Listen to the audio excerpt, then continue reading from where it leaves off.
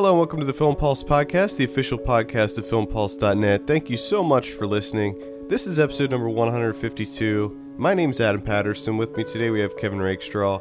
How you doing, Kevin? Doing all right. Hanging in there. Good to hear. Yeah. This week we have two reviews lined up with the Moe Brothers' Killers, which landed in theaters and on demand this week. And since Sundance is happening right now, and we're not there to enjoy it, Nope. I figured we could be there in spirit by reviewing a movie that premiered there this week with Charles Pokel's Christmas Again. And we're also going to be talking about some of what we've been watching, and of course we'll be going over this week's movie predictions, new on video on demand, and DVD and Blu-ray releases, all that fun stuff. Oh, Remember, yeah. you can send us your questions to podcast@filmpulse.net or leave us a comment on the site. We'd love to hear from you. You want to just hop in? You want to just hop right in? I'm all for hopping. All for hopping? Yeah, there's sometimes we do news, but there's really not a whole lot of news going on. There is no news really. Yeah. None of it. So I think we'll just hop. We'll hop right in. Fucking hop. Let's do it. You want to do, which one do you want to do first? Ooh, that's right. I forgot that we switched it up. We did a switch. Let's start with Killers, I guess. Okay. So, Killers, as I said, directed by the Moe Brothers. I'm not gonna try to pronounce each of their names because I'll just butcher them. They're not actually brothers, but that's what they go by. I have a synopsis here. A psychopathic Japanese executive accidentally triggers a journalist's dark side. They begin to connect over the internet and make a complicated bond. Yeah, I guess that's... all right. I guess that's one way you could look at it. This is it produced by Gareth Evans or executive produced? I think it's produced, right? I sure. I'm not 100% sure. I'm pretty sure it is because it's Mirantal Films, which is his production company. So fans of the Raid series, you will see a lot of similarities in this as far as the actors and the visual style too, I think. A lot of familiar faces, which kind of distracts a little bit, don't you think? Which it's not their fault, you know what I mean? No, it's not their fault, but especially the fact that one of the main characters in this movie is in the Raid 2, and that, to me, I just kept thinking about the Raid. I know. And then, some of the smaller characters, when they pop up, it's like, the Raid 2. You're like, oh, I remember him. Yeah. It's unfortunate. This is a very different movie than The Raid, though. This is not an action movie. I would call this a horror movie. This is, definitely I don't know if that's... I was expecting an action movie, to be honest. So was I. For some reason, I was kind of thinking I Saw the Devil. That's kind of what I was imagining, where it was an action movie, but it was more of a... not martial arts, but just brutal, violent action. And it just slightly leaned horror. Yeah. I knew it was going to be more violent than a typical action movie just because it's about two serial killers. Yeah. I don't know. So what do you think? What do you think on this one? It's interesting because I've seen this twice now. I rewatched it for this review, and I saw it a while back. And... I was really expecting to love this movie because this is the type of movie that is really within my wheelhouse. Yeah, it's kind of up your alley.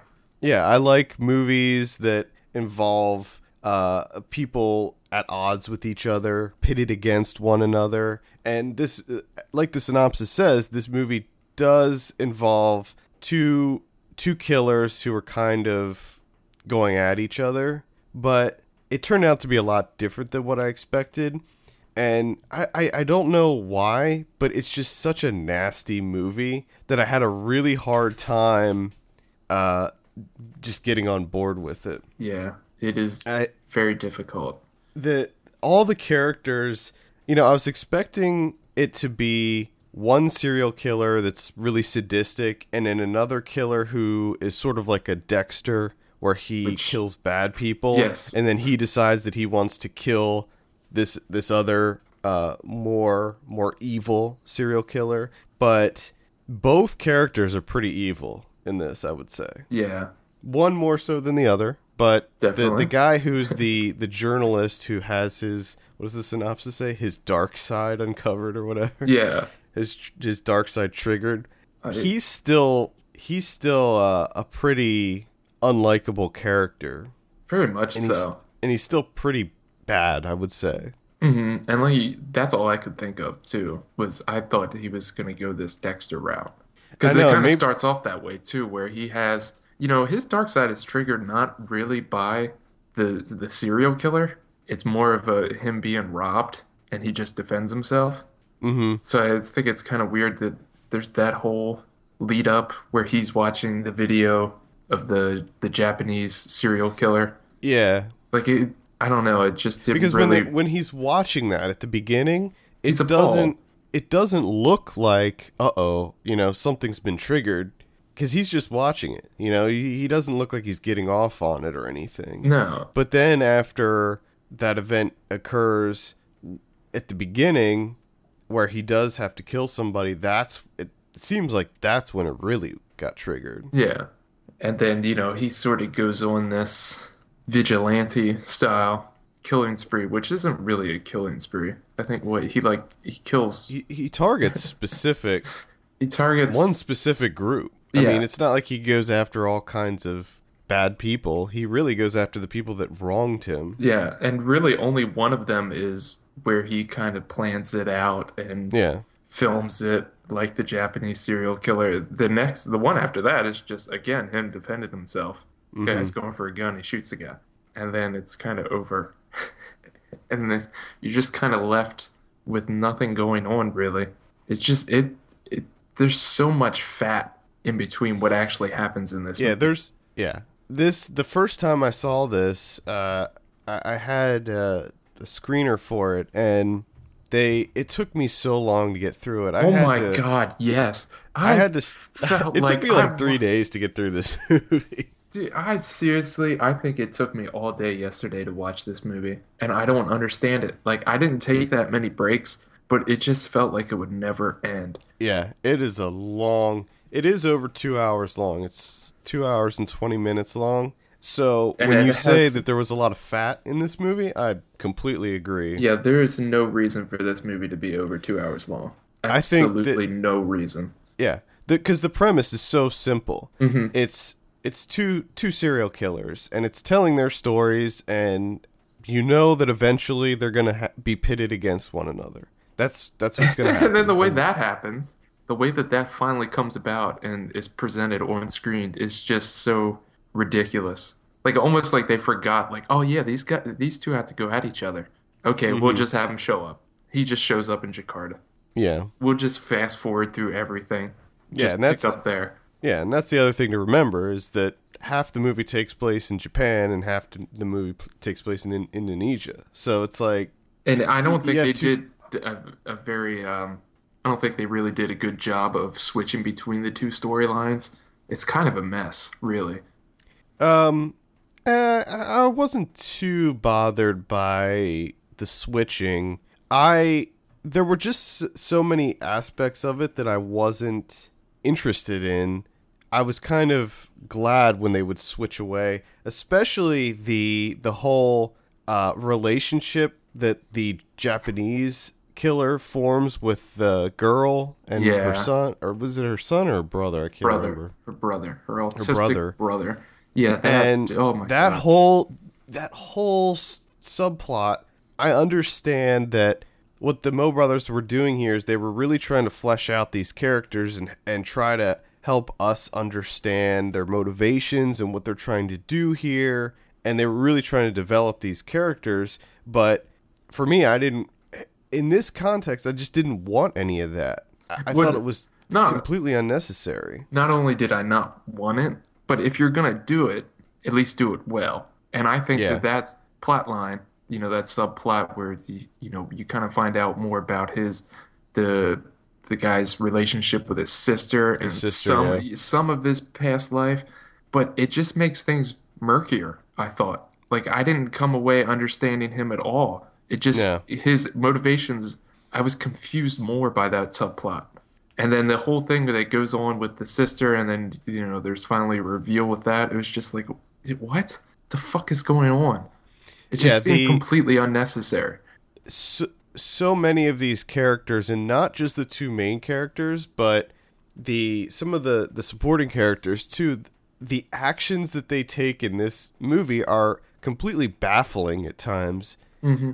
I don't think it's a big spoiler to say at the beginning when he first meets the woman and her brother, she tries to kill him by having him stand in the middle of the road and get hit by a car. Which And how would that, in what world would that be something that someone would decide to do and think that that would actually work? I I know, mean, and the entire way that sequence plays out, it was just to me it was hilarious. It was just unintentionally funny because it was just so poorly done, and they're trying to like draw out some emotion, which no, I'm sorry, it just doesn't work at all. And there's so many times throughout this movie where they do that, where that piano music comes on, yeah, and every yeah. time that came on, I just chuckled to myself. I'm like, are you kidding me? You're gonna try Hmm. and do emotion in this movie about two killers going at each other through uploading videos on the internet. Yeah. I mean, come on, Which was a whole that was another thing that I thought that was I understand that they included that so that there could be a connection between the two killers since they are in different countries, but the the whole idea of including the I'm uploading it to the internet and I'm getting hits and that's my goal and I'm going to keep doing this because I'm getting hits and stuff. To me that's a tired concept. We've seen that a lot yeah, before, and to kind of sort of explore that again but not really even delve into that very deeply. no, they're not I at thought that all. that added more fluff into it that we didn't need. No, it was extremely surface level, and the whole technology and apathy and Yeah, is just exactly. it was not. There's so much in this movie that's just unwelcomed. I Yeah, I thought, like, agree. he's like slamming on the computer trying to wait. Like, oh my goodness, this was a frustrating watch, Yeah, to be it is. completely honest. Now, but that being said, I there was a lot that I did like about this movie. Anytime that we weren't focusing on the characters and furthering the plot along, I liked everything. I loved all the action scenes. I thought that a lot of the action scenes and scenes of violence were shot really well, particularly the scene in the car in the parking lot, the shootout that was like in the car, Hmm. Hmm. how they kept pulling back and back and back and you could just see the flashes. Yes, I There enjoyed were that. a lot of scenes like that. There were a lot of kind of slow dolly shots and things that I thought looked great. There was a lot about this movie that I thought looked really good. And for people that like violent movies, there's a lot. This movie is so brutal Very at true. times. Just that opening scene Oh, when the Japanese killer's going after the first victim that we see, just that whole sequence and how it plays out with how it cuts between the girl trying to escape and the production logos, the title cards popping up. I thought that that was really, and the score to that too. yeah, exactly. I thought that that was all really well crafted. And so there is, I did like the movie overall. I just had some issues with how the characters were developed and the way that the plot played out. But anytime that we actually saw the killers doing their thing, I was into it. Even though, honestly, at times it was almost It's hard to watch it's a for bit, me. yeah, a bit. It was tough to watch. Very tough to watch. You already know that I have trouble with this type of stuff, Yeah. and this was difficult. But Yeah. to I mean, me, like you said, there's a good movie in here, but there's just a lot of fat, and a lot of these subplots just really sidetrack the movie and just really bog it down.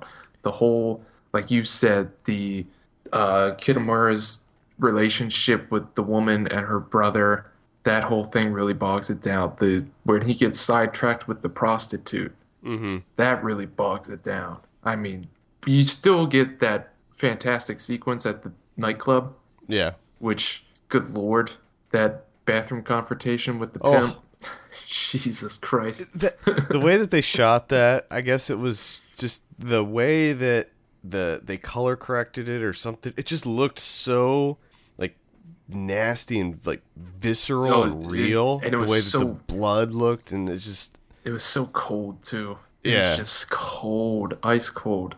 And then just the music come on, that shot of him just standing there with the blood all over his face and Hmm. on the wall behind him. Oh my goodness. But there's just too many of that, too much of that, where it just gets bogged down. And then they try and come back to like the main plot point, the main narrative, and you got to start all over again. You got to build up the momentum again, and then it gets sidetracked, and then you come back to it and you got to build up again. It just felt like it kept stopping and starting. Yeah, yeah. It stalls. It stalls a lot, and that's unfortunate because, like you said, there is a really good movie hidden away here, and it's funny because a lot of times, one complaint I have about movies is the exact opposite, where there's too much action or violence or whatever, and not enough character development and story. I mean, the big problem that a lot of horror movies have is that they don't focus on developing the characters so that we actually Yeah. know anything about them or care about them. But this movie, it's Well, there's too much going on. well, yes and no. I mean, they do try. You got to give them credit that they do try and flesh out these characters. It's Oh just yeah, for me, they just didn't do a good job of it. It's yeah, like they had no focus on what they wanted their characters to be. Like they try and flesh it out, but they didn't. It's almost as if they didn't think ahead. Like this, yeah, okay, this is what we want to present this person as, and they try and flesh it out. And it's almost like they're trying to come up with the character on the fly. And it just, like I said, it just becomes their motivations become murkier and murkier the more yeah. they try and flesh these characters out. Because there was also the Japanese killer had the woman and her brother, and then the Indonesian killer has a wife and a kid, and that again felt that one almost felt not they didn't get into that enough for No, me. no, because you never believed that he wanted his family back. At least I didn't. It was just kind of like, Yeah, I guess to make him a little bit more sympathetic. But, half the time we're not even dealing with his family, and then all of a sudden he's back to it, trying to get them back together. Like after a week has passed and he hasn't seen anyone, and he's just drenched in blood for like 5 days straight. yeah. He's like beaten to a pulp. He's like constantly beaten to a pulp. He just keeps chatting with the Japanese killer. Just Yeah. and the thing that took me over to the edge was the end. That was terribly executed. The face off at the end. The face off at the end was just that was too much.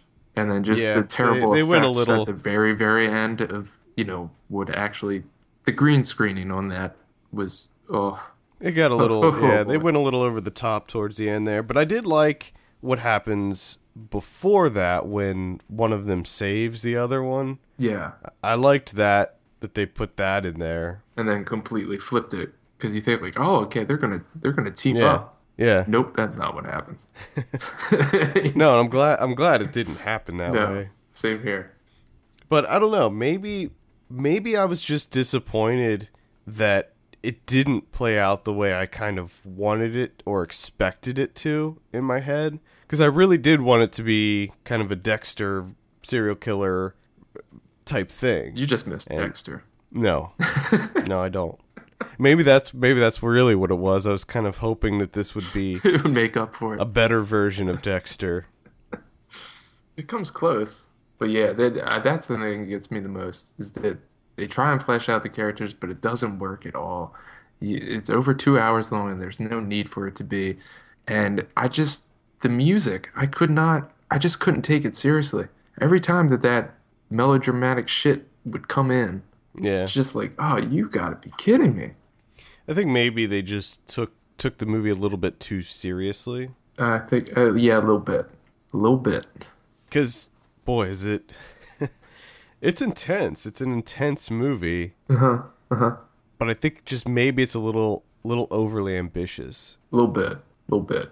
It definitely needs a seasoned editor to come in and just clean it up. Yeah, Clean it up yeah. a little bit. Tighten it up a little bit. Come on, guys. Cinch it in.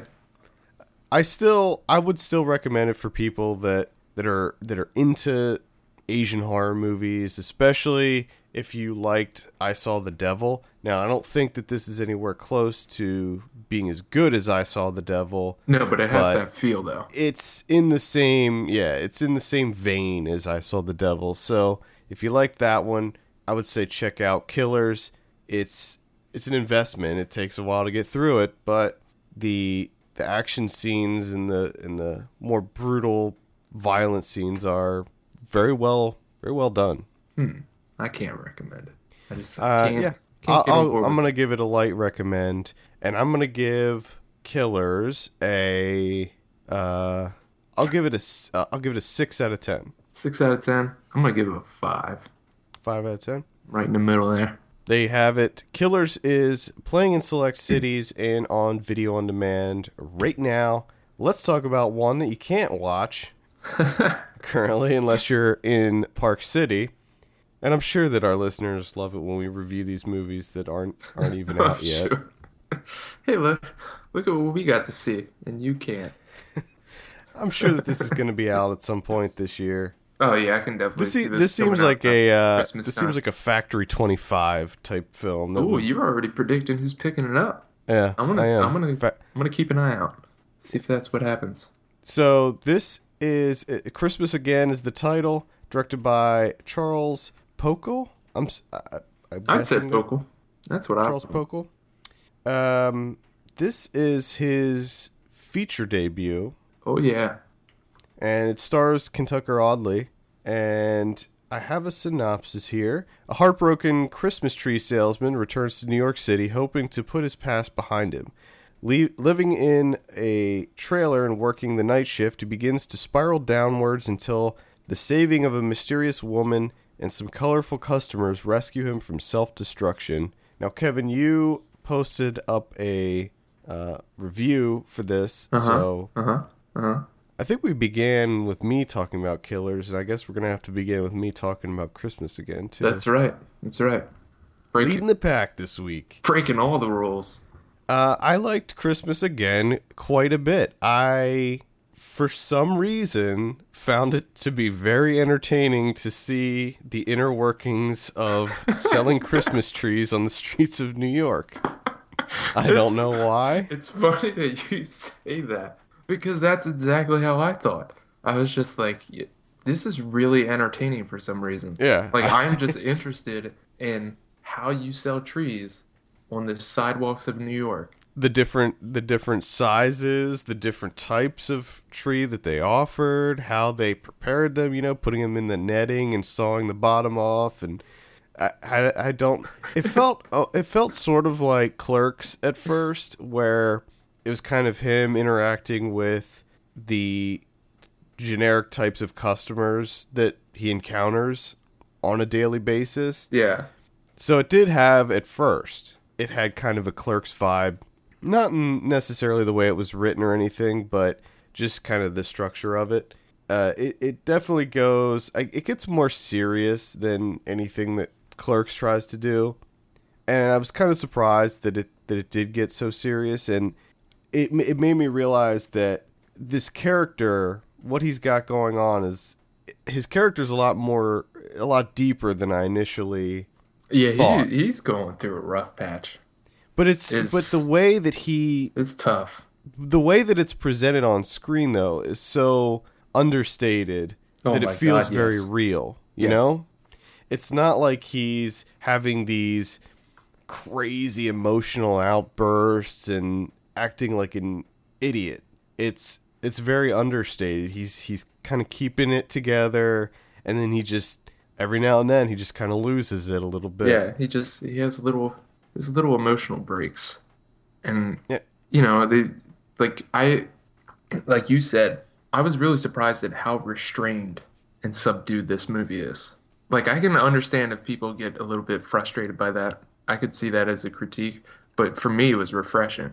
It's just all these like little small moments of human interactions that he goes through, and he's just having a really rough go of it, and he just withdraws further and further into himself, and he just doesn't want to, deal with these people anymore because they keep asking him about his girlfriend, and it's a sore spot, and he has to put up with those co-workers of his, and And he gets punched. he gets punched in the face,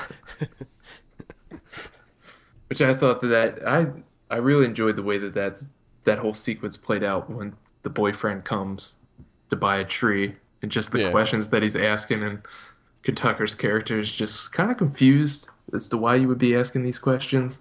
But it's not, nothing's like played, nothing's blown up, nothing's over exaggerated. Everything is just very, very small, and just it feels so real and genuine. Yeah, it does. Yeah.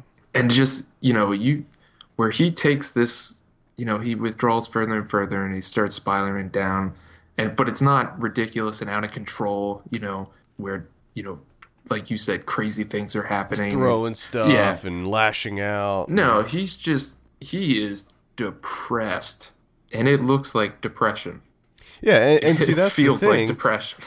He acts like how a lot of people would act when they're going through that. They put on a face, and they deal with it, and they do their job, and they interact with their coworkers and whatever, and sometimes it just gets too much and they lose it. Yeah, it becomes more difficult as the days go on to keep that face on, which I thought Tucker did a fantastic job of portraying. And to the point where, like, towards the end, that he's at kind of bottom here because he's just not really talking at Yeah, all. And even his movements, his body language, there's like no life in it. Yeah, he just looks tired, and He is dejected beyond belief. But then it's a little turnaround happens. We get a little turnaround. you get a big turnaround. And Really. we get some really, really, again, small subdued moments, but they just have a huge impact, which to me is extremely realistic. Yeah, and I think that in the end, this, at least for me, felt like a really uplifting movie. I think it's a movie that, although, like you said, it's very subdued in its message, I think that it has a very heartwarming and kind of wholesome message about Christmas. This is a Christmas movie. It's not just, at least to me, it felt like an actual Christmas movie as far as the meaning of Christmas and all this stuff. It wasn't just about, to me, it wasn't just about, it wasn't set at the backdrop of Christmas. Yeah, It wasn't just about a guy selling Christmas trees. It really did kind of encompass the feeling of Christmas to me. Yeah, because those interactions with those customers when he goes on the deliveries, that's what's, at first it's what kind of sets him off because there's that one delivery to appears to be, a married couple, and the woman's pregnant, and they're kissing while he's putting the tree up, and he just breaks down and cries afterwards. But then the deliveries after that, where he sees how much happiness that he's bringing to people by bringing these trees in. It's such a nice movie. Yeah, It's it just is. so Yeah. nice. It It just is a nice felt movie. so good. Like I said, it's so refreshing just to have a nice movie. Just small scale happiness.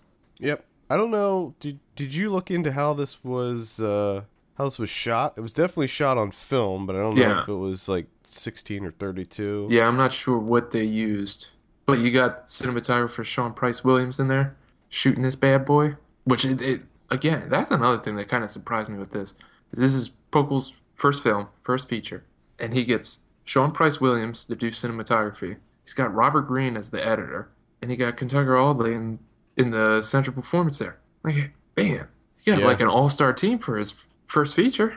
Yeah, and it turned out really good too. I thought Tucker Audley did a really good job with that character. I thought he did a fantastic job. I was extremely impressed.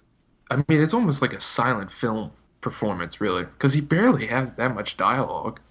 A lot of the emotion that he conveys is through his facial expressions too. Just And- the way that he looks around and I, moves his eyes, and I mean, his eye movements alone when he's listening to that radio drama sold the shit out of that radio drama. Like, I want to watch that, watch it. I want to listen to it right now. He looks so enthralled. I was wondering the whole time though, what channel was he listening? What station was he listening that was playing a 40s radio drama like Don't that? know. I don't know. It's Brooklyn. It's Brooklyn. It is, yeah. Could could probably there probably is a channel in Brooklyn that plays You know, 40s radio you dramas. know there is. You. But yeah. I was really surprised with this one. Yeah. I was surprised at how intrigued I was again to see the inner workings of Christmas tree sales in New York. Just the and his customers. That Yeah. Bluetooth It son of a was funny. bitch. Oh, that fucking Bluetooth guy taking his pictures and Yeah. spinning the tree and shit. Oh my Yeah. God, that would have irritated me. I'm Oh, sure yeah. that that's how it is Oh, too. I'm sure it is. And then you had that. Can I get the Obama tree? Yeah, the Obama tree. He's like, what? Yep, I'm sure that that's how yeah, it is a funny movie too. I think that it's not it on IMDb at least. It doesn't say it's a comedy, but I think there's a lot of funny stuff in this. I thought so too. But again, everything is small Yeah, and subdued. I can't stress that enough. And in my review, I said that it's by no means revolutionary or game changer or anything. But I'm starting to think that maybe it is a little bit because it's just so damn restrained and nice. Which, yeah. I mean, how often do you, usually with indie films nowadays, there's always that kind of like a thread throughout that's kind of cynicism and, you know what I mean? Yeah, But this one is just, it's niceness the whole way throughout. It's just nice little interactions between people. yeah. It's good to see an optimistic movie Yeah. sometimes. A Yeah. movie that You a kind of, movie that takes a look at human interaction and in a good light. human beings as a whole, and kind of looks at them like, you know what, most of us are pretty good. And it's through really, really small exchanges. You know, just a Yeah, woman very complimenting yes, his wreaths that he made. And just the look on his face when she's like asking what the various things are that he put in the wreath. And he's just so damn excited that someone likes his wreaths. yeah. Well, the other thing is that to make matters worse for him is he works the night shift, so the amount of human interaction that he has is probably very limited as it is, which probably isn't a good thing when you are going through a tough breakup. Well, yeah, and that he's not getting any sleep whatsoever. Yeah. He can't And sleep. and that was the other thing that I like, how they handled the fact that he was clearly going through a breakup. We didn't see ridiculous flashbacks of back when him and his girlfriend did the Christmas tree thing. We didn't see any of that. No. It was all through the progression of the story. We learned that this is something that happened to him, and we don't. By the end, we still don't know exactly what happened, but it doesn't No. matter. No. And like I said in my review, it's kind of nice because all of that is kind of portrayed through his facial expressions and what he's going through. It sort of gives you everything you need to know right then and there. You don't need a huge explanation of what their relationship used to be, you know, were they engaged or, you know, whatever it is. You can tell on his face that this was a really important relationship in his life and it's no longer there. And really that's all you need to know. Yeah. And I also just love the line where, you know, Hannah Gross plays the woman that he kind of helps out the one night, finds her on a park bench. And just his reaction to, you know, when she comes back about the whole pie thing. And he was just like, oh, you know, I'm sorry I got excited. Someone made me a pie. Just that line of like, you know, he got a little bit carried away because he was so excited that someone made him a pie. Mm-hmm. Really helped him out in that moment of his life. It is like you said, I find myself being taken aback when films are optimistic now, where it's kind of Yeah. like, oh yeah, I forgot that this was like a viewpoint. Optimism. This is something that exists in the world. I completely still? forgot about that. Yeah, I guess people are kind of nice.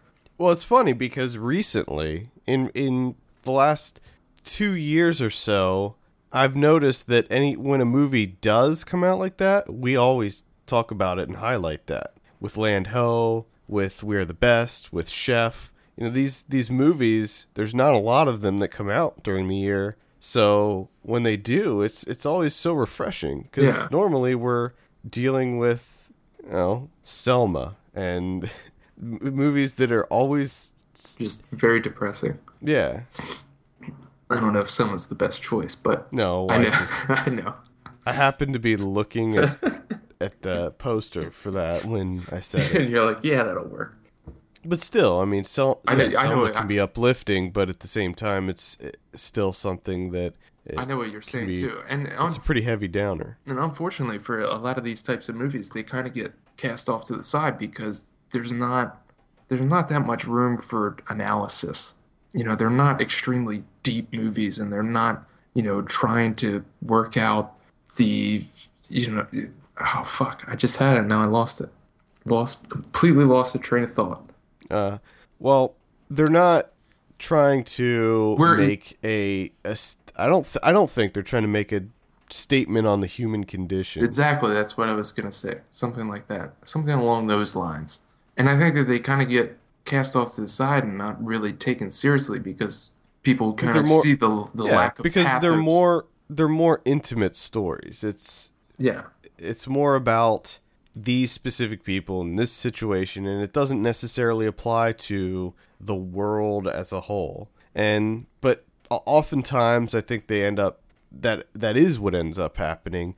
I mean, Christmas Again, yes, it's a very small story about this one guy who's just dealing with a breakup, and his life turns to shit, and then through a series of very small, seemingly insignificant gestures that random people do, he realizes that the world is a good place. And I think that in the end that can be looked at as a statement on the human condition. Yeah, I would agree. And it's a nice thing to kind of remember that, there's a lot of people in the world that are going through some tough shit. And just like you said, those small, seemingly inconsequential moments of just being nice. You don't even have to be overly nice. Just being friendly. Yeah. You don't know how much of an impact that has on a person.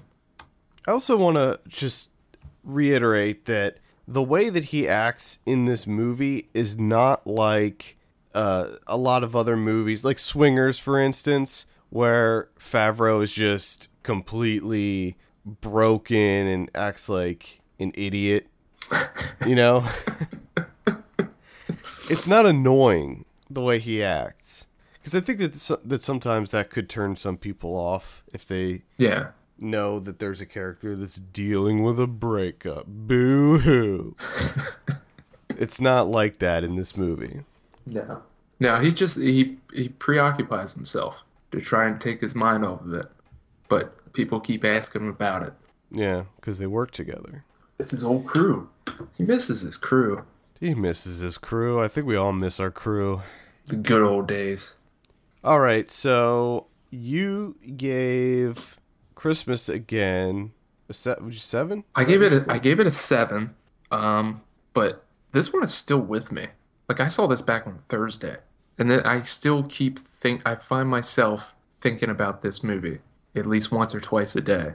So I might go up to an 8. I might go up. Wow.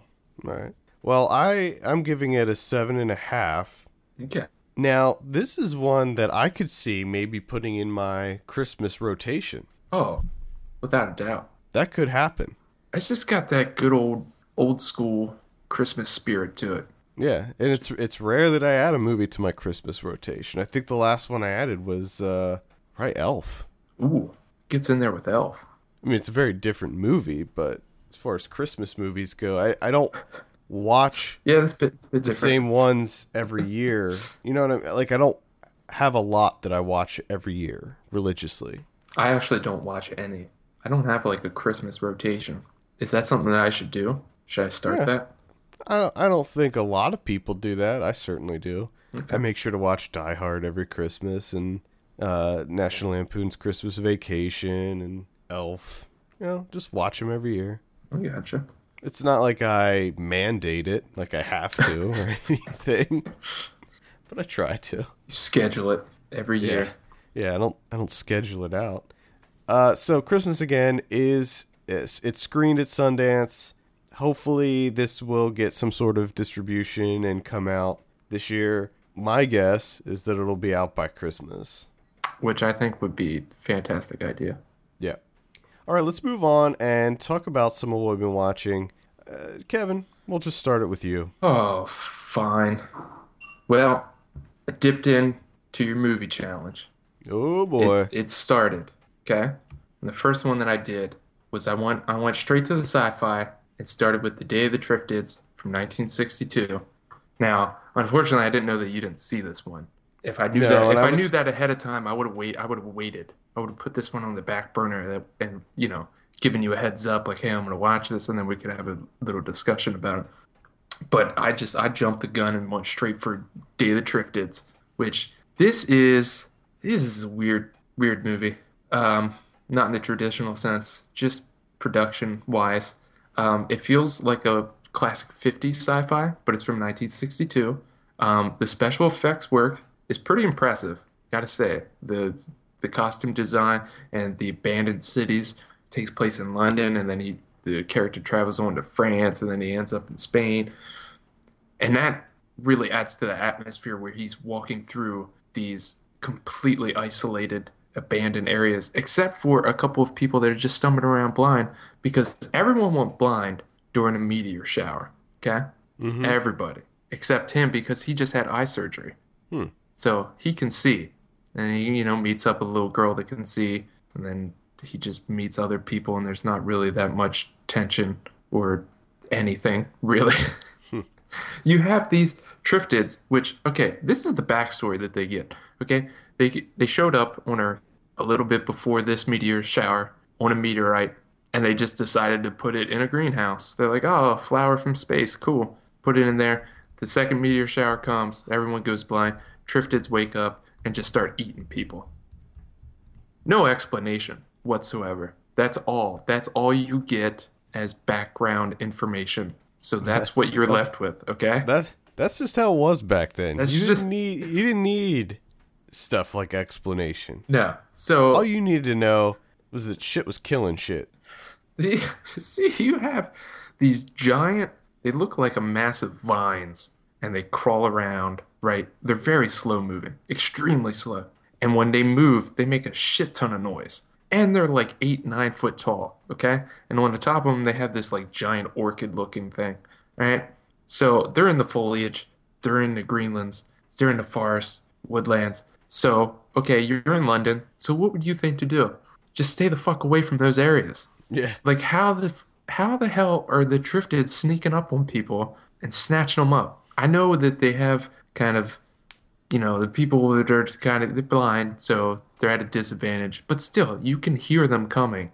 And just stay in the streets or lock yourself in the house. Triffids can't open up doors and shit. It's a good idea, and the effects look good, but they just completely forgot to put in, like, tension or anything that would hold your interest whatsoever. It's just really more of an American sailor walking around Europe, and that's it, just running into people. And then occasionally a Triffid will eat somebody. It's a mess. I did not enjoy it. It's not engaging at all, really. Like, it starts off like, oh, this is kind of a cool premise, and then they go nowhere with it. I wonder if it's sort of just like a ripoff of The Blob or something. It could be. Could be. Because it seems like a ripoff of The Blob. Yeah. I do not recommend it. Not at all. Well, that's a shame.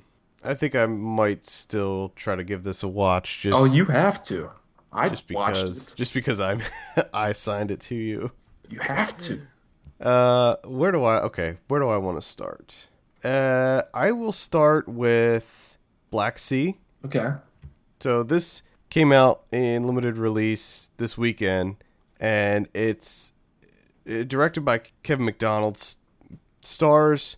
Let me just lay this out for you. Okay. We got Ben Mendelsohn, Scoot McNairy, submarine movie. What? How do we know? What else do you need, Kevin? I didn't even know that this was a thing. Yeah. Like, I never even heard of this movie. Oh, it's a thing. And you have Jude Law, Scoot McNairy, and Ben Mendelsohn. Yep. In a submarine. Yep. They're all inside of a submarine.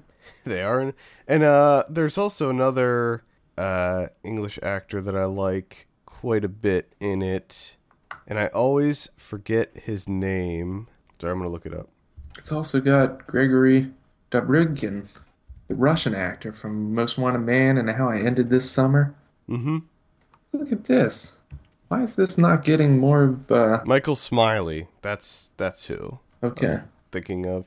I like him a lot. Pretty much everything he's in.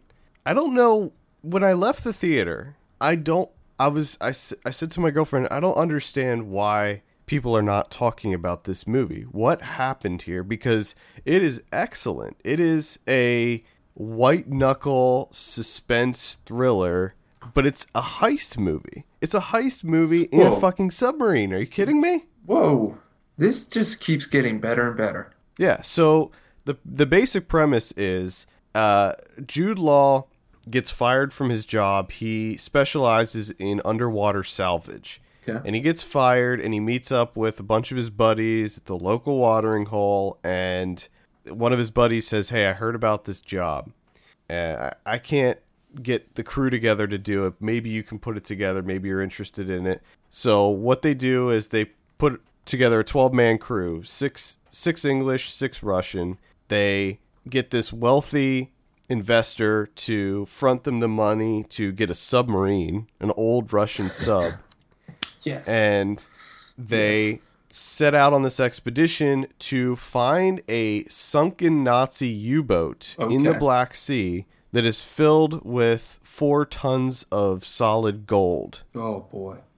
And they have to do it kind of sneakily. All right. They have to sneak it. They got to tiptoe the submarine down there. Yeah, they tiptoe the submarine All right. in the Black Sea. Of course, things go horribly wrong. They tend And to. yeah. And it is so suspenseful, this movie. I mean, it's just one thing after another. It's interesting because what you're describing sounds like a 90s action movie. Oh yeah. Oh yeah. It definitely has that 90s action movie vibe. And I was eating it up the whole time. It's not the best movie ever. It's not going to win any awards. The characters are kind of silly, and there's this underlying theme of the working man. It's all about the working man, because this crew that Jude Law puts together are all guys that were wronged in some way or another by a giant corporation. Okay. These are very skilled men, and when you see them work in the submarine, you're just kind of in awe at the skills that they have. And these are guys that have a paper route, for instance, or are just unemployed. And That's sad. so a lot of the themes of this movie revolve around the working man rising up and taking what's his and all this stuff. And a lot of it doesn't work. And there's a twist that happens at the end of the movie that is almost inexcusable, that I couldn't believe that they did it. And it was just so ridiculous to me. It's not. See, so you started out strong. Now it seems like you.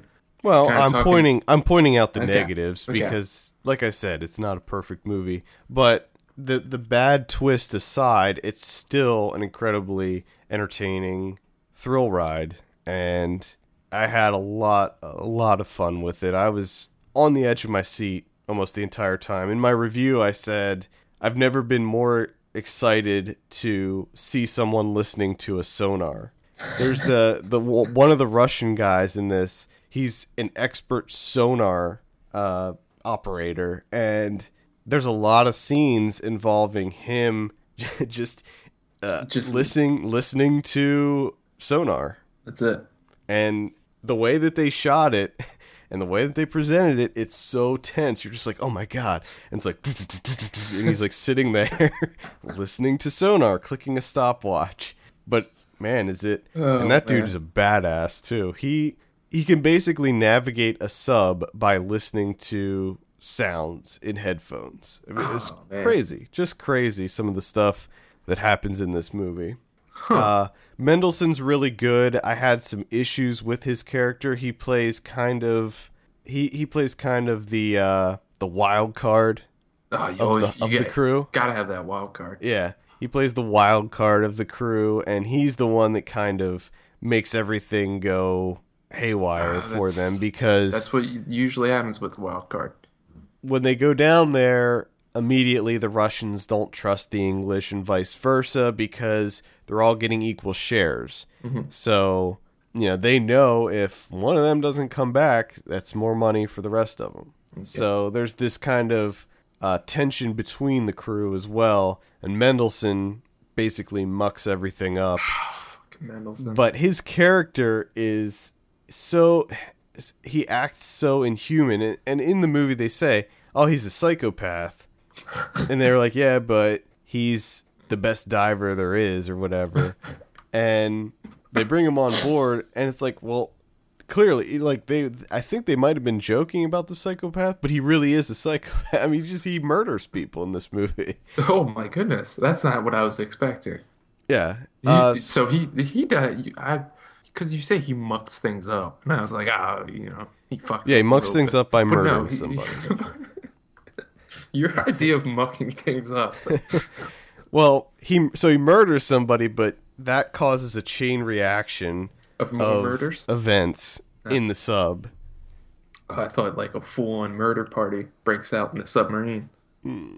Well, let's just say that more than one person get. Oh, boy. There's several murders that occur, but one thing that I was actually worried about, because I did see the trailer for this before I saw the movie, I was worried that it was going to focus on the conflicts between the crew members, and it was going to turn into one of those types of movies where they're trapped on this sub and nobody trusts anybody and they keep double crossing each other, and Yeah. that does happen, but it's way more focused on them getting out of the situation that they put themselves in or that they get into. Gotcha. So there's a lot more submarine action, if you will. And this was like what I wanted Pioneer to be. Yeah. You gotta love that submarine action. Yeah. So Black Sea, if it's playing in your area, I saw it in AMC, so I'm thinking maybe it got some kind of decent release. Maybe it's playing at AMC's. Seek it out because it is quite good. Quite good. I have one that's unbelievable, and that's Grave of the Fireflies. Uh-oh. Have you seen this bad boy yet? I can't remember. I don't think so. Well, I think you would remember if you did, because this is soul crushing. This is one of the saddest experiences I've had with a film. It's just so damn sad. No, I didn't see this one. This is the war one? Yeah, World War II, which, I mean, there's a lot of people that say that it's like an anti-war film, but I didn't really see it that way, and then reading about it a little bit more, that wasn't the director's intention either. It's just kind of like it's a story that takes place during World War II, and it's kind of puts them on this path because food's getting rationed and everything along those lines, and they lose their mother. This movie starts off with a kid dying. The main character, right off the bat, first scene, he's dead. Okay, and then his spirit gets reunited with his little sister because she's also dead. So within the first 2 minutes, these characters die right off the bat. Don't even play around with shit. They're dead. Okay? And then it goes back in time and sort of shows them up until that point. So the entire time that you're watching to the end of the movie, you know that they're going to die. And they're going to die sad deaths. So it's just, there's such a black cloud of sadness over the entire runtime of the film because you know what's going to happen. There's no hope. There's no silver lining. There's no happy ending. You know how it's going to end. And it's just heartbreaking because what in turn happens is you just see the boy, he's like 12, 13 years old. He's kind of taking care of his sister because they lost their family. And he's doing the best that he can. His intentions are good, okay? Mm-hmm. But he is terrible at being a caretaker. Frustratingly so. I've never wanted to reach into the screen and just punch a kid more in my life because everything that he does just brings them ruin. And it's mostly just because he won't do anything besides goof off, which makes it so much sadder. It's so damn sad. I can't stress that enough. I just, as soon as well, actually during the movie, I was just completely dejected the whole time. And then as soon as the movie was over, I was just straight depression. And it's one of those movies where like, okay, this was absolutely unbelievable, unbelievable animated film that I never want to see again in my entire life.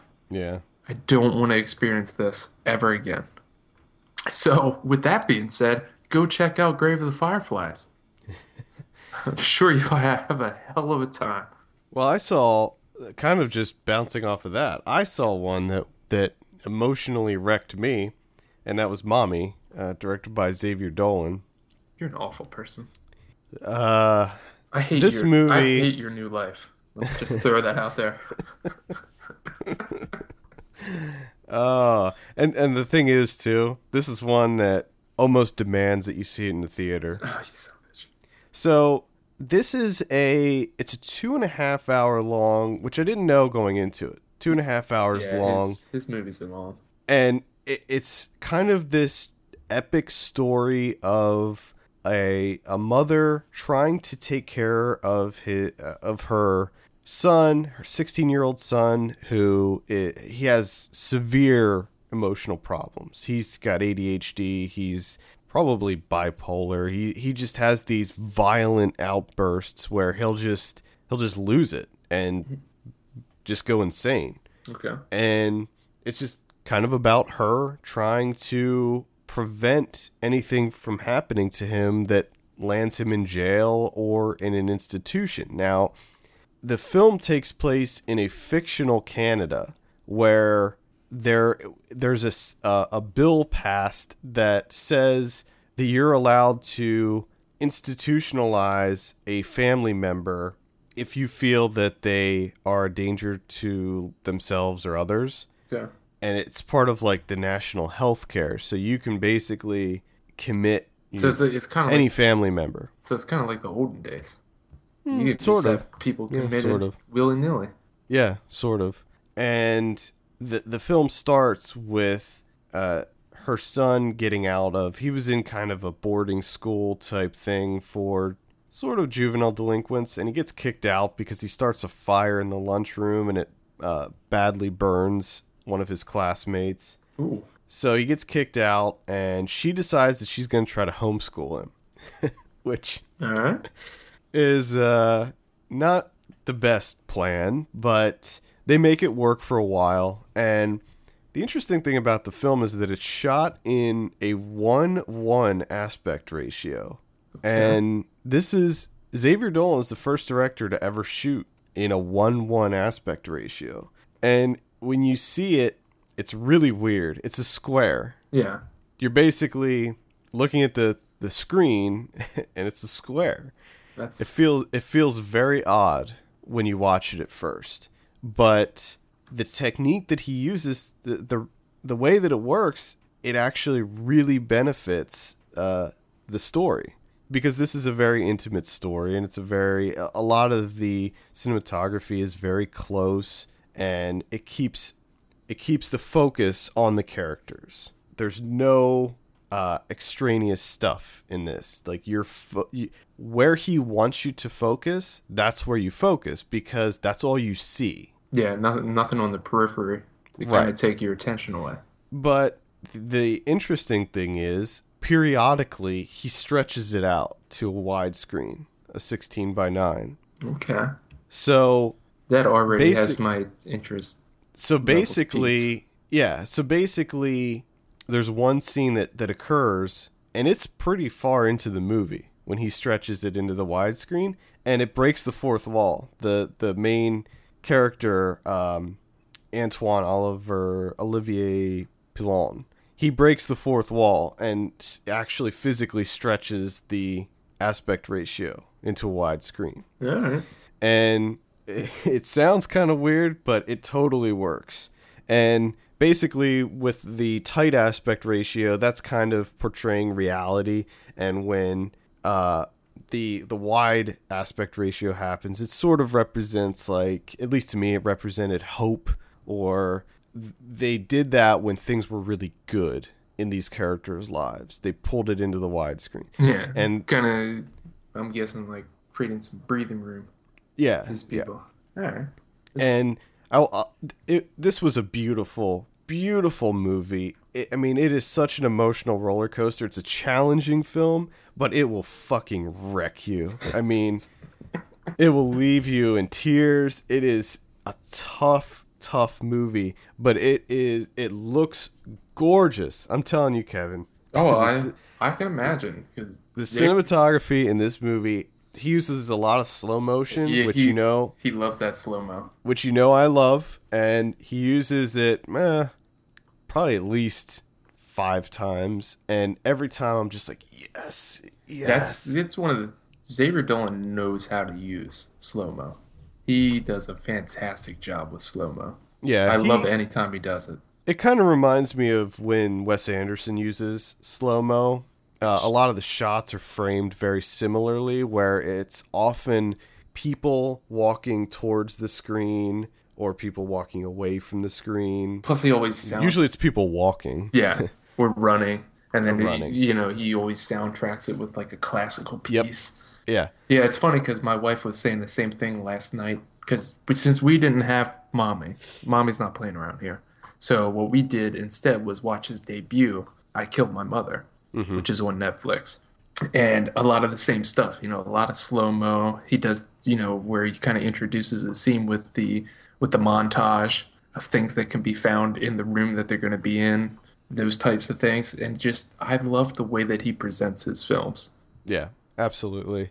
I think this is actually the first movie I've seen directed by him, so I will immediately be watching everything else. Jump on it. Yeah, I'll be watching everything else because this movie just completely floored me. I thought that it was I would like to see amazing. I'd like to see what you think of Lawrence anyways, because it kind of sounds like what you're describing with Mommy, outside of the aspect ratio thing, is the same experience I had with Lawrence anyways. Yeah, well, I'll definitely be watching that now and anything else he does because I'm completely on board with everything that he's going to be doing now. And I think that they totally got robbed with the Oscars. I know that this was on the short list, but it didn't make the cut, and I think that it absolutely should have. I thought it was better than Leviathan. Plus he's 25. Yeah. I mean, this is fucking ridiculous. Yeah. I mean, holy shit, this movie. I mean, I can't. His debut, I Killed My Mother, he's like 19, 20. And he's already made, God, I don't even know how many movies now. Like 4, 5? I mean, he's just banging them out. Yeah, I think this is his fifth movie. Oh, it's ridiculous. Yeah. It's so... So, absolutely, check this one out. If you can see it in the theater, please do, because the aspect ratio thing makes it... I think seeing it on a TV, as long as your TV doesn't do anything weird to force it into a specific aspect ratio, you might be able to get the same effect. But I think to really experience it, if you can see it in a theater, but just check it out. It is long, and it is, like I said, very challenging to get through it because it just pummels you. It's like Rust and Bone or one of those where it's just emotionally draining. Yeah, I mean, there's a lot of tension in this too because you'll know when something's happening and you're just waiting for him to snap. And you know it's going to happen, but you don't know when, you don't know what he's going to do. But there's just that build up and you're like, "Oh man, he's going to lose it right here. I don't know what he's going to do." Which is funny because it's a lot of those things I would say about I Killed My Mother too, because it's kind of the same thing. It's he plays a version of himself with his single mom trying to raise him, and he kind of goes off the handle a good bit of the time, and just he's a pain in the ass to be around, and he just can't stand her, and she has trouble with him, and just that whole dynamic going on. And it was kind of the same thing. You're just waiting for him to snap or blow up, and they just get into a huge fighting match Yeah. where they're just Yeah. screaming at each other. There's so much that happens in this movie too. I mean, it really is an epic story. There's just so much going on. Stuff that, I mean, you can talk about this movie you can have very long discussions about this movie because there's so much there. There's so much going on. So highly recommend it. Mommy. I can't wait.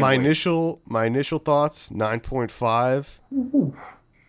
Might even I don't know. Might jump up to the 10. Might hit the 10er. Oh boy.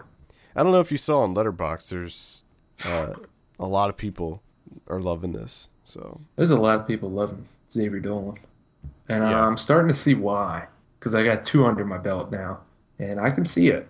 I can see why people are freaking out about this guy. I kind of bummed out it took me so long to get into it. Or come around to it and actually watch same it. here. Yeah, same here. And it also, I mean, as much as press as he gets and, people loving his movies and it's usually universal praise, like, where the hell is Tom at the Farm? Like, why did not come out yet? Why does that not have U.S. distribution? I just don't understand it. I'm also really pissed that this didn't get any kind of awards consideration. Because the performances in this too by Anne Dorval, Antoine Olivier Pilon, and Suzanne Clement are they're amazing. Yeah. Amazing. Dorval and Clement are in I Killed My Mother, and they're fantastic as well. And Suzanne Clement, I think in Lawrence Anyways, I think that was one of the best performances of that year, was her in that movie. I mean, he gets some damn good performances out of his actors. Yeah. Whew. Yep. Anything else? I have one last one, and that's The Burning. The Burning. The Burning. I got into what was this part of your challenge? Is it slashers. Slashers. And we talked about it before, and I knew that Jason Alexander was in it. It was an early Jason Alexander role. Yeah. But I didn't know Ned Eisenberg is in this, or Fisher Stevens, or Holly Hunter apparently is in this, but I don't remember seeing her anywhere. I don't know who the hell she was. Yeah, I don't know. But boy, it's rough. Some of the the actual footage quality of this movie is really rough. I mean, it just looks like this was made on home video by some guys dicking around with a camera. But well, I think I gave you sleepaway camp too, didn't I? Get ready. Get used to that look. But the thing that irritated me the most is this movie takes its good old time getting started. I mean, there's just so much of this summer camp shenanigans bullshit going on. Yeah, where they're just, it's like, is this a summer camp movie or is it actually going to be a slasher at that's what some I love point about in time?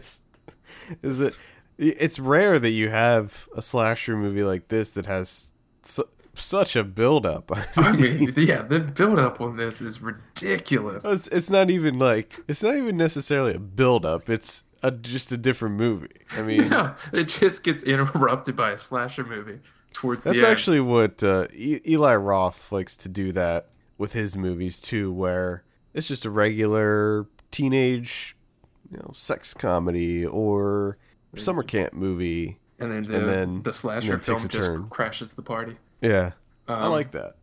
It's odd also because I don't understand who these people are. Like, are they other counselors? Are they actually campers? That's Because they go to the mess hall and there's like little kids there, and you're like, Yeah. oh, okay, so they're like the but counselors. they're like 30. Yeah.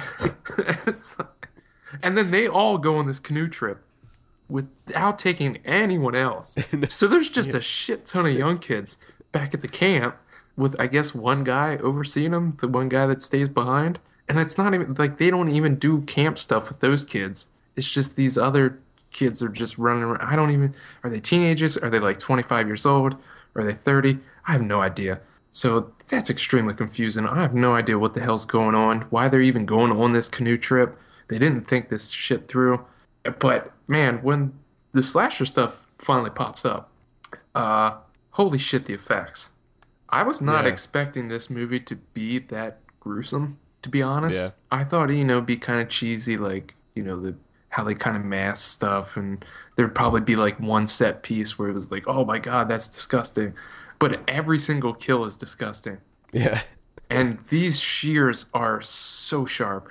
Yes, they They are. are just ridiculous. They They can just, cut through anything. oh, they cut right through Fisher Stevenson's fingers. I mean, did you see that? And he just looks at it, there's no fingers there. Oh my goodness. It's just ridiculous. And then the ending of this, the whole, the dolly shots, the fast-paced dolly shots through the woods where they're Alfred and I think it was the guy's name Todd. They're getting chased by a killer, and then they end up in those ruins. I don't even know what the hell that place was, but everything that took place in there was fantastic. The overhead shots look amazing. The guy gets rid of the shears and goes to a flamethrower for some reason. I don't know why he did that. That seemed unnecessary because he was doing a really good job with those Really shears. good job with the shears. He was efficient as all hell. I don't know why. I guess, because of the past and everything, but him and fire just don't work, and he needs to learn that. And I mean, I was kind of surprised by how much I enjoyed this one because right off the bat, watching this, like I said, that how bad it looks, I'm just like, oh my God, this is gonna be difficult to get through. I don't want to watch this. And actually, like 20 minutes in, I was like, I just want to watch Wet Hot American Summer instead. Yeah. Because that's how it felt at the beginning. Mm-hmm. But man, yeah, this was surprisingly good. You know who produced this? Who produced this? Harvey Weinstein. Didn't he actually like write it too? I think so. I think he wrote it. Because I remember seeing that pop up and I'm like, is that like Harvey Weinstein? Harvey Weinstein? Yeah. It's the Weinstein. Wow. Yep. Harvey Weinstein and Peter Lawrence wrote it. How about that? Yeah, check that one out. That was a pretty good slasher, gotta say. This is now available on a remastered Blu-ray from Scream Factory. Oh boy. So check that. Check that one. I just love the fact too that Alfred, I love his character because he does not fuck around. As soon as he sees someone getting killed by he just bolts. Just as fast as can be, just gets the fuck out of there. Doesn't like try to help, doesn't scream out, nothing. He's just like, oh shit, someone's getting stabbed with shears. I'm getting the fuck out of here. Was this the one? I can't remember. Was this the one where there's like maybe two of them? They actually just did get away. They just left and went to the cops. Was this that one? No. This is they build a raft because they lose all their canoes. They build a raft and they send out Fisher Stevens and Ned Eisenberg. And Ned Eisenberg's a fucking dick in this movie. Jesus.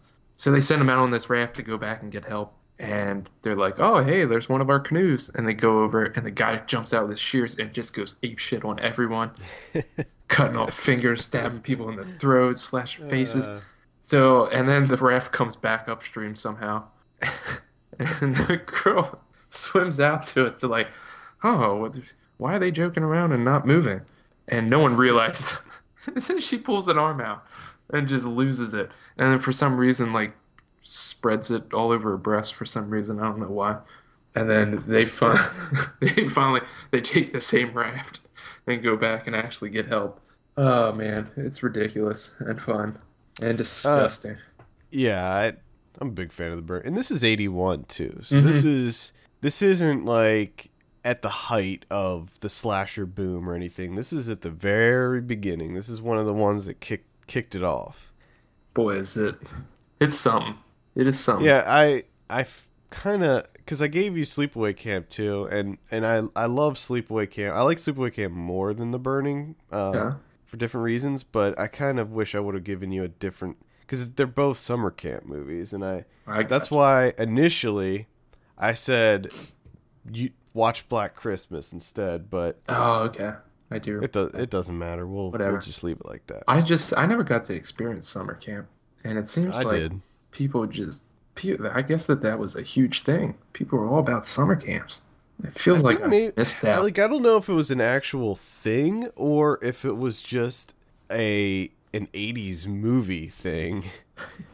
That's what there were so many summer camp movies. That's what I keep wondering. That's what I mean. It's like, was this actually like a huge popular thing? Like all kids went to summer camp and have summer camp memories, and I just missed out and had a shitty childhood, or what? What happened? Or I have were my summer camp parents memories. that poor that I couldn't go, they couldn't afford summer camp? I don't know. I don't think summer camp was as prominent for us. I only went to one summer camp that was like a sleepaway camp. The one Gotcha. that you actually Stay there. stayed there. Gotcha. Well, anyway, The Burning, I recommend it also. One that I don't recommend. This will be my final movie, Everly. This came out. This came out on VOD this week. It comes out in theaters next month sometime, but you can see it now. It's directed by Joe Lynch. Now, this is the guy that did Wrong Turn 2. He did Knights of Badassdom, and this was I don't know if you remember the story behind Knights of Badassdom, where everybody was really excited for it, and like the studio, the distributor, or somebody, not the distributor, the studio or whoever, wanted him to change it all around, and then they ended up taking it away from him and Everything. recutting it. It was just a mess, and the movie turned out bad. After seeing Everly, I'm wondering to myself, how good could his director's cut have been? Because I hated Everly. Man, and now maybe you understand why they tried to take it from him and fix it. Maybe. It may be. Because this movie is the most generic Quentin Tarantino, Robert Rodriguez exploitation ripoff. It defies explanation. I mean, It doesn't so basically, it doesn't look interesting at all. yeah, I'm gonna gather my thoughts because my rage is just building and building. It's boiling. Movies like this really piss me off because, as you know, and as I say every episode, and people are probably sick of it, I love exploitation films. I love movies like The Burning, and it really bothers me when these modern ones come out that just seem to shit all over these old movies. And to me, Everly was that. It maybe some people just look at it as if it's an action movie, but I don't look at it that way at all. I mean, it was clearly a throwback to exploitation cinema.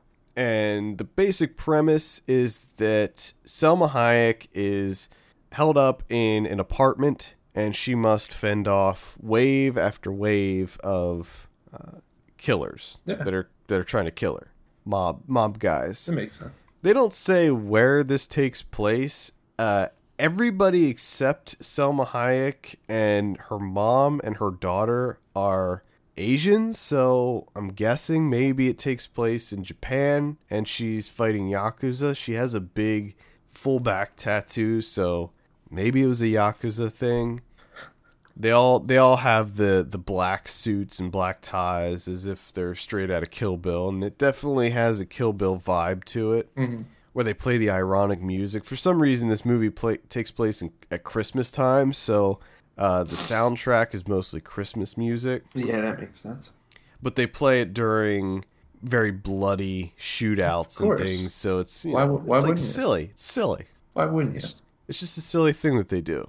Hilarious. She's half naked through a lot of it, so there's that. And I will say that she looks really good. Selma Hayek looks really good for being almost 50 years old. I was surprised at how good she looks. And she does a fine job, but the whole time I was like, why is she in this movie? Like, what made her decide that she wanted to do this? It was so poorly written and poorly executed. And then I found out that Kate Hudson was originally cast in this. And What?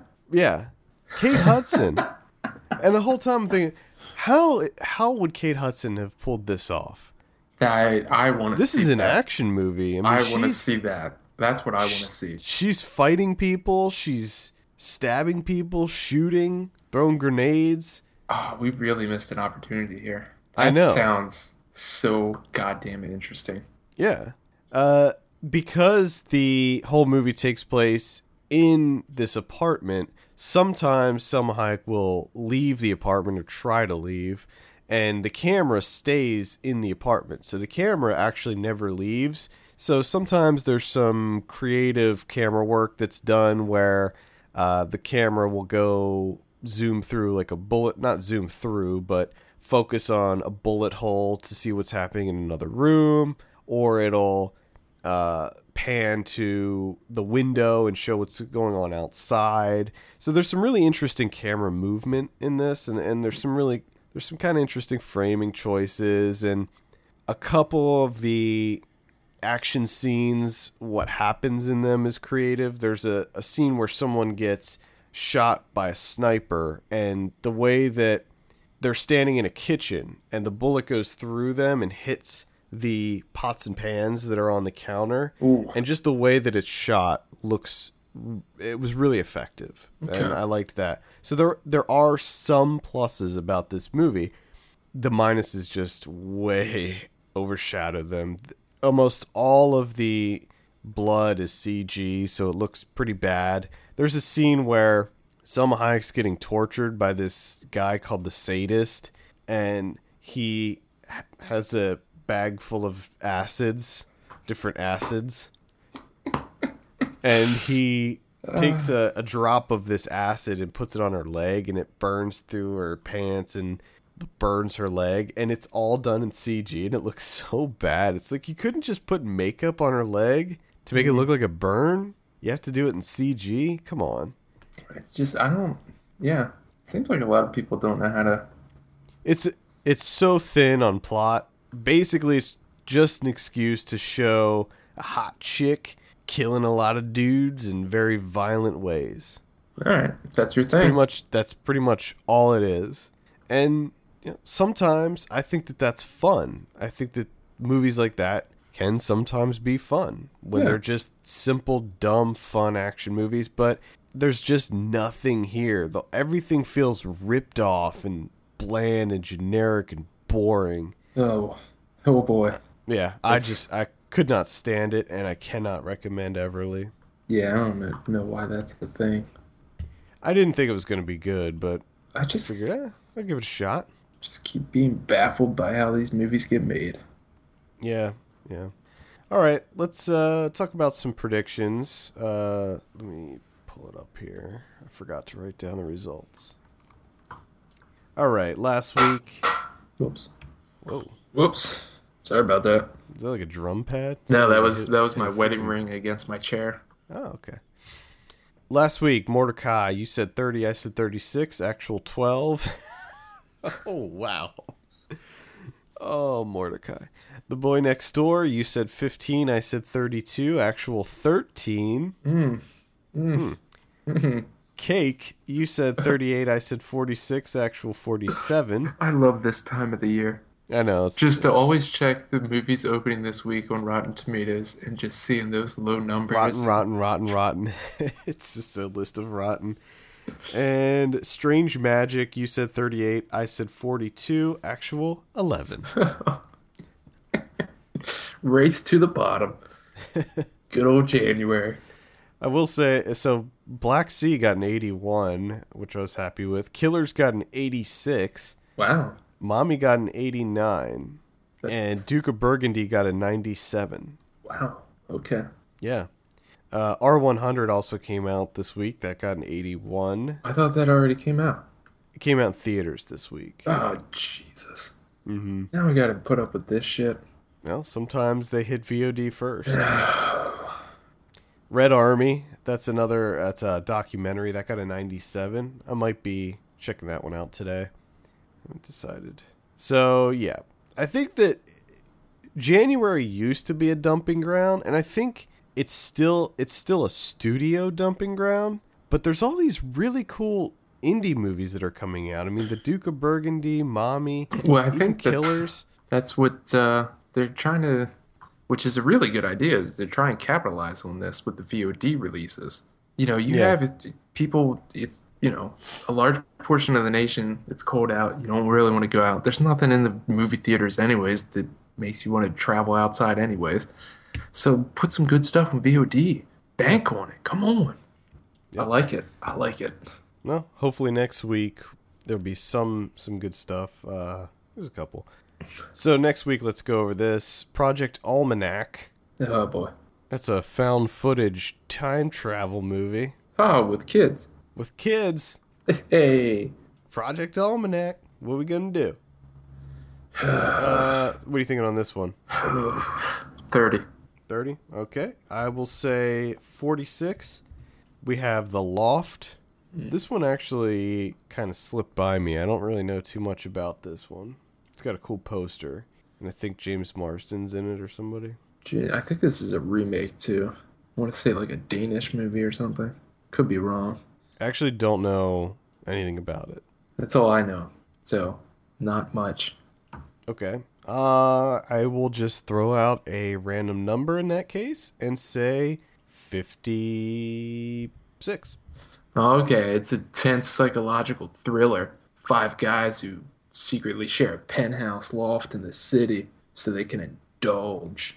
Okay. I'm going to change that to a 36.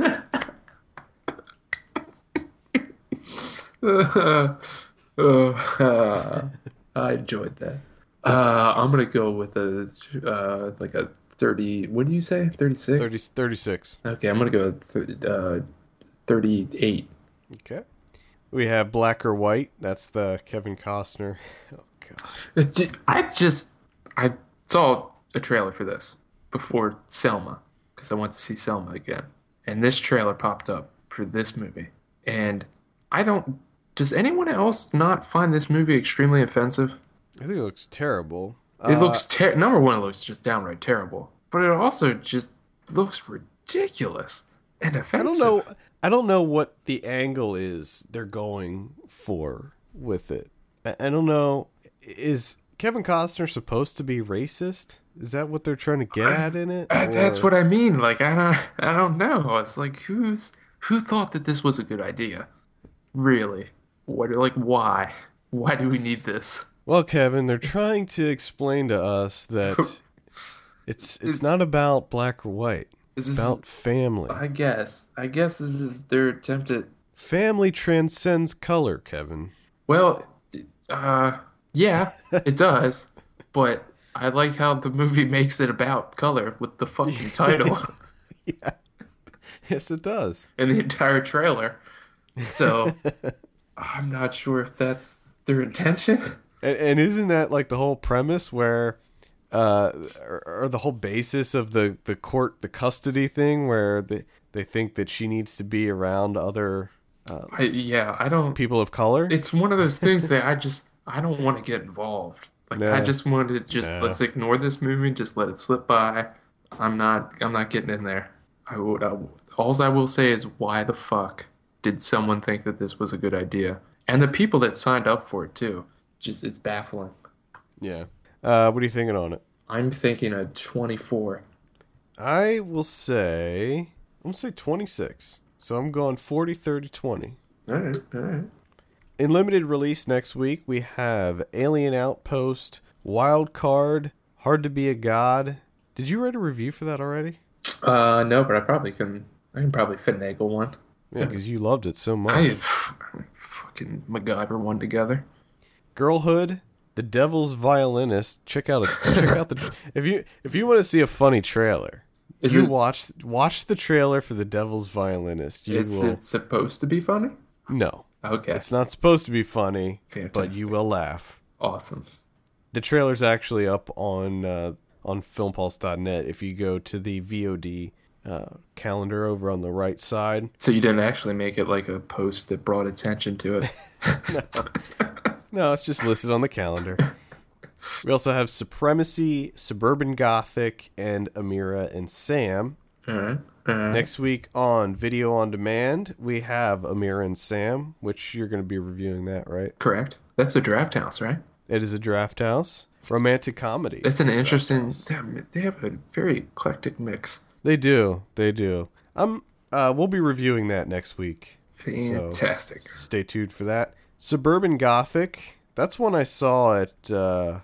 Which you quite liked that one, didn't you? Yeah, I liked it. It's by the same director that did Excision, which I also liked. Okay. It's an interesting horror comedy. More comedy than horror, but it's pretty fun. The Devil's Violinist. Again, watch the trailer. You'll enjoy it. Alien Outpost. We will have a review for that up. Ernie wrote a review for that. Thank God. It didn't look terrible. I saw the trailer because it sounded awful. It does. It sounds awful. Is it Such found a footage? generic. No, I don't think. Maybe it is, but I didn't get that from the trailer. At any rate, the trailer made it look not horrible. Yeah. Supremacy and Wild Card. A lot of wild card talk today. A wild card. We always have an unexpected theme. There is always an unexpected theme. It just pops up. Next week on DVD and Blu-ray, we have The Book of Life, Fury. I'd say check out Fury. Check that one out. I'm not going to, but I'd sure. say Netflix it. Okay. I mean, whenever it hits Netflix, check it out. All right. I think you won't hate Fury. Oh, that's ringing endorsement. You won't hate it. I'll jump straight on that one. Buy it. Go out and buy it on Tuesday. I'll wait for the Steelbook edition. Yes, that's what you need to do.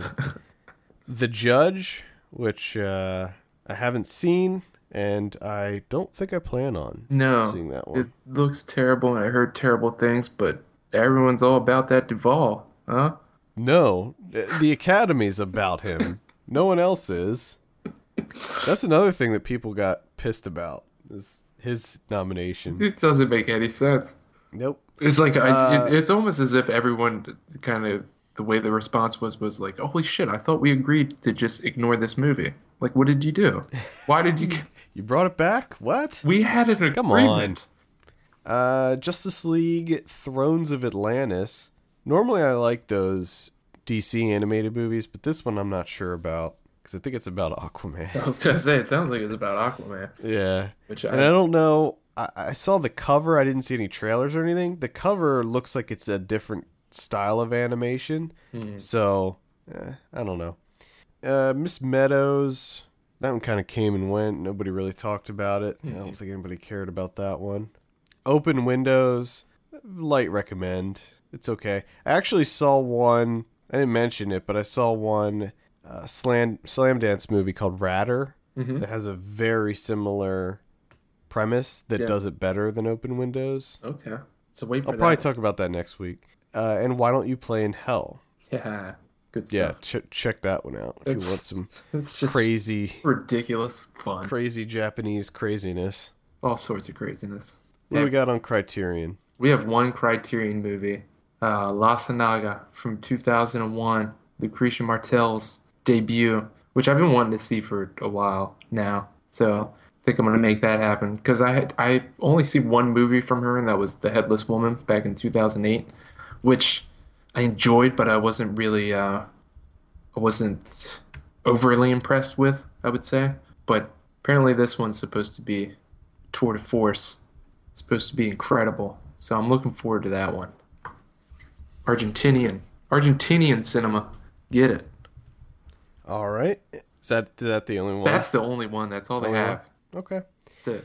All right. Well, I think that will wrap it up for this week. Send us your questions to podcast@filmpulse.net. We'll be sure to answer them on the show. Follow us on Twitter @FilmPulseNet and @FilmPulseKevin. Be sure to rate us on iTunes. We appreciate that very much. For Kevin Rakestraw, my name is Adam Patterson, and we'll see you on Thursday for Ryan Watches a Movie.